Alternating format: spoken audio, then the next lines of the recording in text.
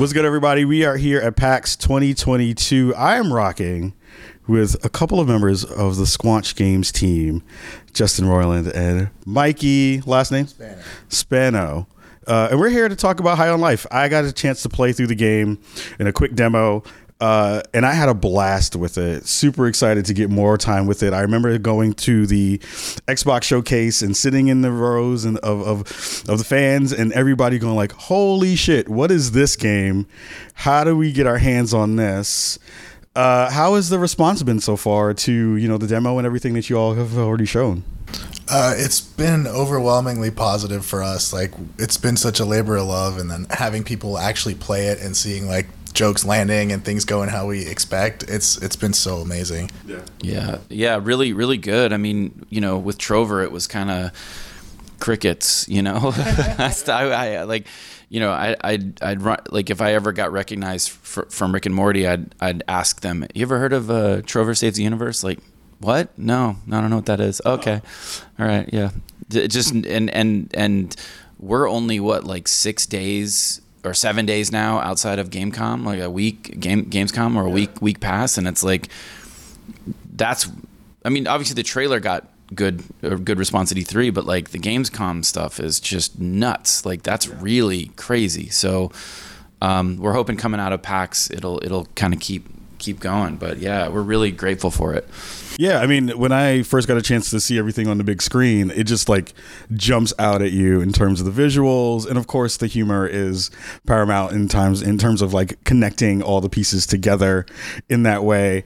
For the folks who may not necessarily be familiar with your work in that same way, what's the thing that you're hoping will kind of pull them into the universe and help them kind of connect to the worlds that you've already built in other, properties and other IPs that you've built to this game that is very, very new and also a little bit of a different flavor from what you did in Trover? I mean, obviously, just like you said, it's visually really appealing, and then there's little bits and pieces that are drawing people in, like that have gone viral, like Knifey, the talking knife. It's like no one's done that before in a game. Just the talking weapons, no one's done before. Thank God. And we're really leaning into it. That they're aliens. They have the whole backstory, their home planet, all this cool stuff that you learn in the game. But so just drawing people in, that and of course the comedy and stuff, drawing people in, and then once people are playing it, I think it's the kind of really complex narrative design and just the good, like really solid shooter mechanics and enemy combat scenarios, and it really is like it feels really good as a game. But then on top of it, we've got all this funny and surprisingly sophisticated narrative design that just, like, I'm trying to think of another really good example of a game. Oh, okay, I don't know actually 100% if this is the same. Like, I was gonna say like the Insomniac games, like The Last of Us or any of the Nathan Drake, but those are more kind of scripted to kind of, you're hearing characters talk and a story unfold while you're, ours is like you'll do a thing and it'll trigger audio that is very aware of what you're doing. Yeah. And in some cases it's happening, boom, boom, boom, and it just feels really it's surprising. And we're not the first to do something like that, narrative design to that level.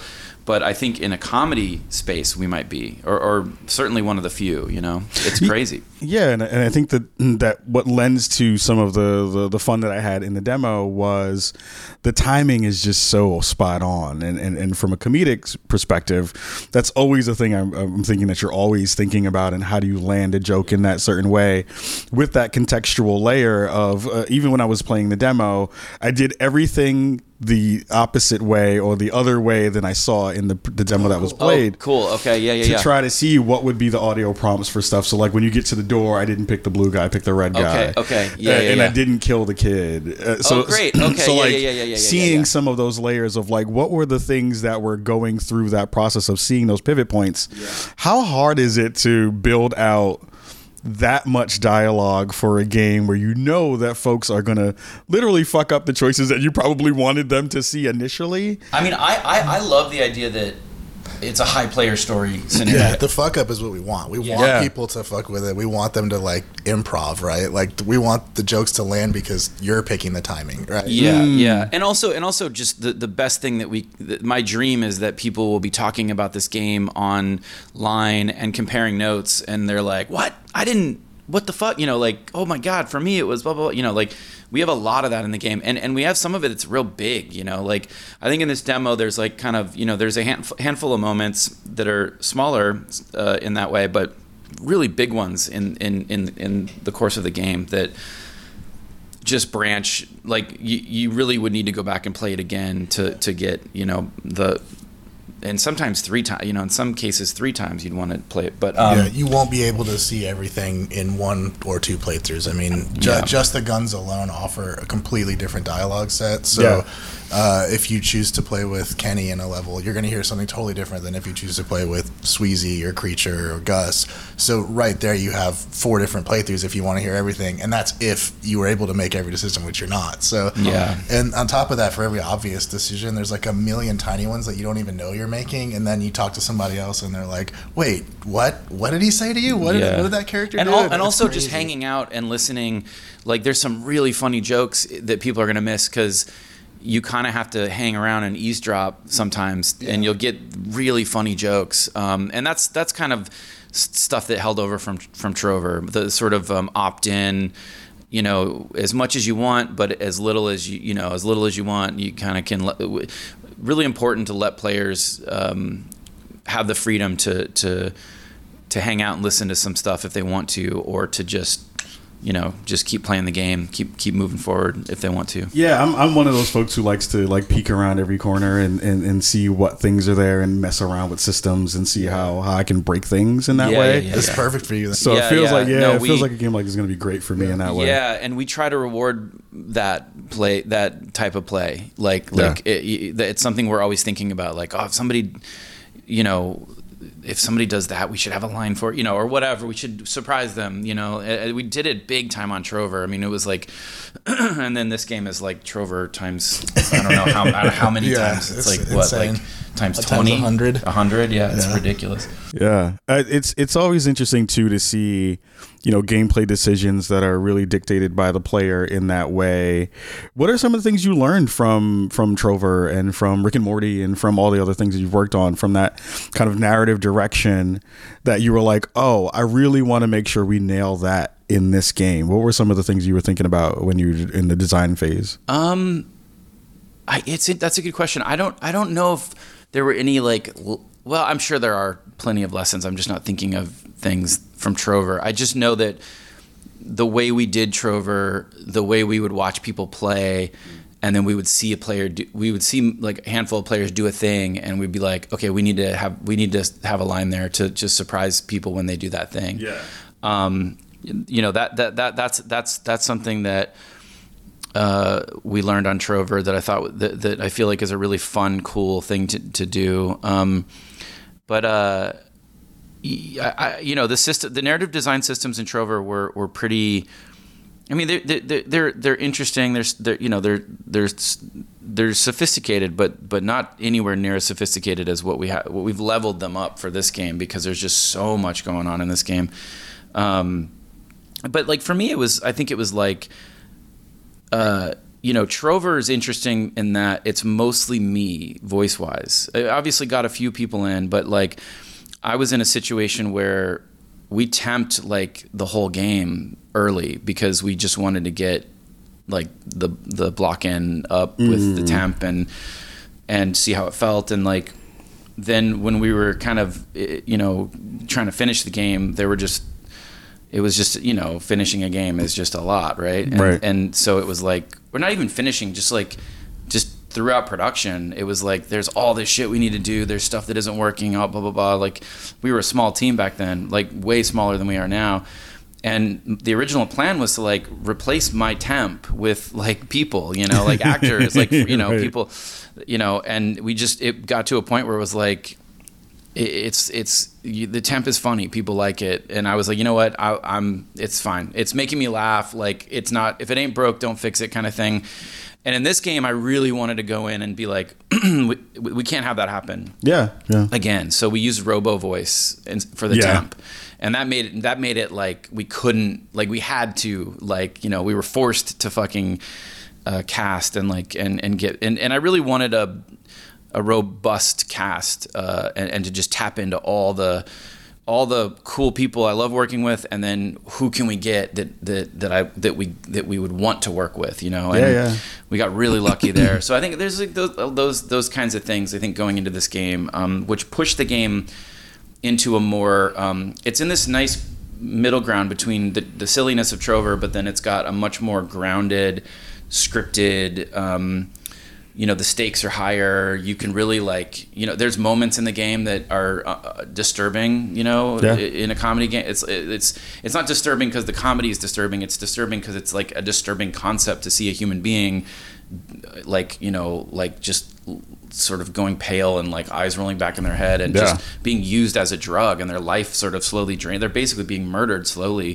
for the pleasure of another alien, which is just such a disturbing concept. And just that that disconnect these aliens have, they perceive humans almost the way we perceive, you know, cattle or, you know, these animals we really don't treat very well. I eat everything, but, you know, Same. But if I were to go vegan or vegetarian, it would be because of the animals. I'd be like, I that'd be the thing that would get me to do it. But anyway, I just thought that was really fascinating to do that with humans, and it, you know, and again, like we're not the first to approach that subject matter in that way. Like, there's a really crazy, trippy movie I watched recently where they flip humans and animals. It's a live action movie. I wish I could remember the name of it. It's like, it's such a weird movie where like a human is chained up to a tree, and then like have you seen this movie? No, it sounds awesome.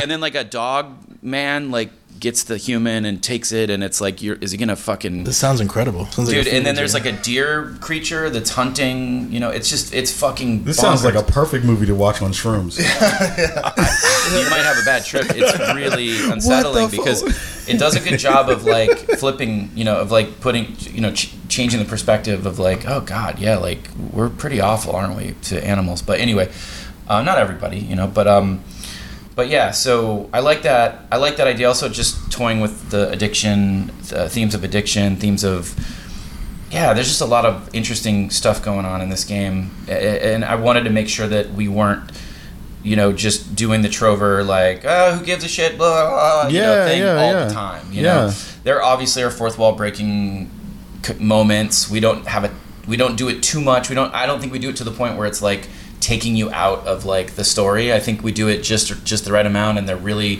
funny moments, and they're very like they're very much coming from a place of like, oh, the writers definitely play a lot of video games, you know. Then there's even jokes that, if you know, you'll appreciate more if you're way into games journal, like if you're way into like, you know, the what's the like not games journalism, but just like if you're glued to like gaming news and you're glued to like, you know, stuff like that, or if you're literally a dev, there's going to be jokes that you're going to laugh harder at because they're like very much like, so the more like entrenched in gaming culture, the more some of these little fourth wall breaky jokes are going to really land for you, but they're not too many, you know. We wanted to be really careful to not go full Trover where it's just like absolute nonsense the whole time. I mean, I like the fact that you even did that when you had the kill the kid moment, right? Where it was like, oh, you're gonna lose your rating now because of that kind of stuff. That's an example of one of those kinds of jokes. That was a thing that I was like, that was funny as shit, because I was like, that would be a thing that automatically would just like get your game pulled off of a shelf.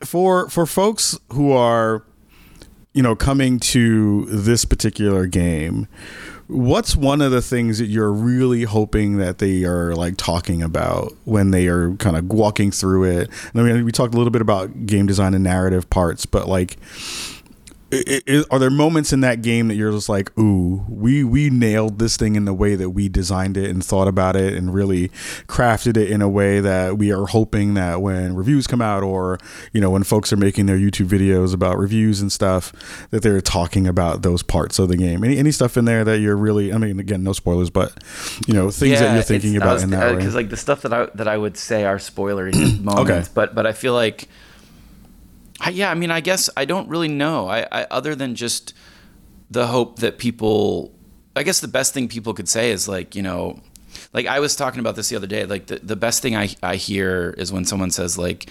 a thing you created helped me through a really rough time. You know what I mean? Like I got through some really hard shit because, not because, but I was able to like have reprieve from it by way of a piece of content you made. And that's like the highest compliment, because I've been there. I know what that's like. And it is a really incredible thing when you're going through something really shitty and you're able to escape, and the art, you're able to laugh, or you're able to, for however long it is. And I think that would be the highest praise. But getting into like, like specifics, I mean, it would make me so happy to hear people familiar with game design and just what goes into games to comment on the narrative design and how like impressive it is. Just the shooter mechanics, the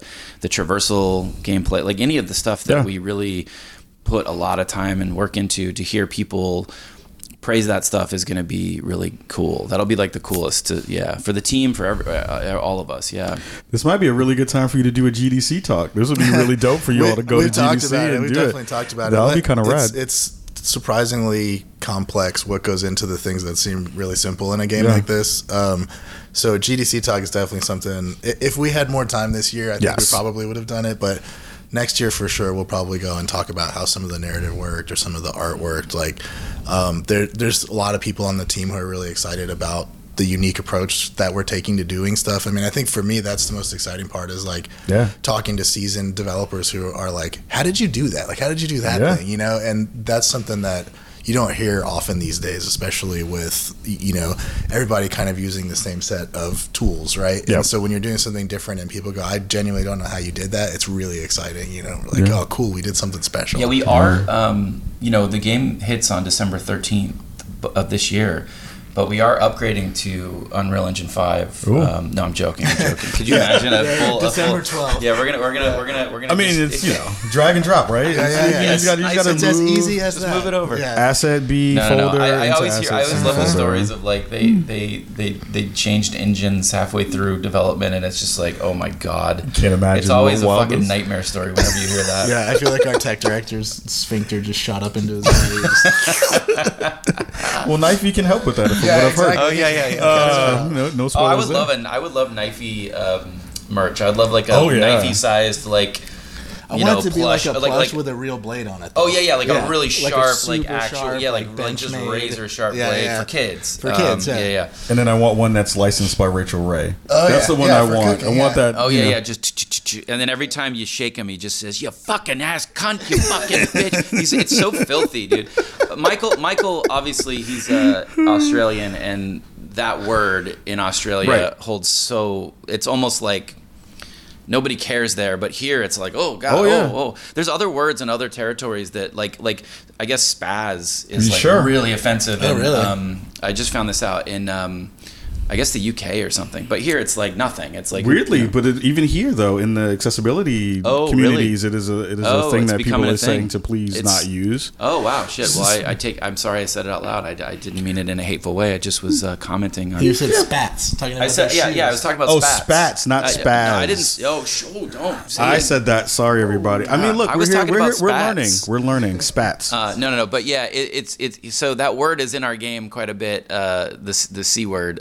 and it's only him though. It's only him. Yeah, it's only yeah. And we're just like, you know what? Like, just have at it, man. Go, just go. We can do it. Yeah. Just go. Just it's okay in Australia. Then whatever. But I think again, like cultural sensitivities are important to make sure we're paying attention to, and there are different versions of that across the world. I will say, like, I'm pretty good about it, but I also, to me, like a laugh or comedy is like the But I have a pretty good sense of where the bar is, or where the line is for me. Obviously, nothing's ever done in hate. I don't have any hate in me at all. So I tend to just want to laugh and make people laugh. And look, if you try to please everybody, you're gonna have the most milquetoast. If you try to not offend anyone, you know what I mean. You're gonna have the most milquetoast fucking thing ever.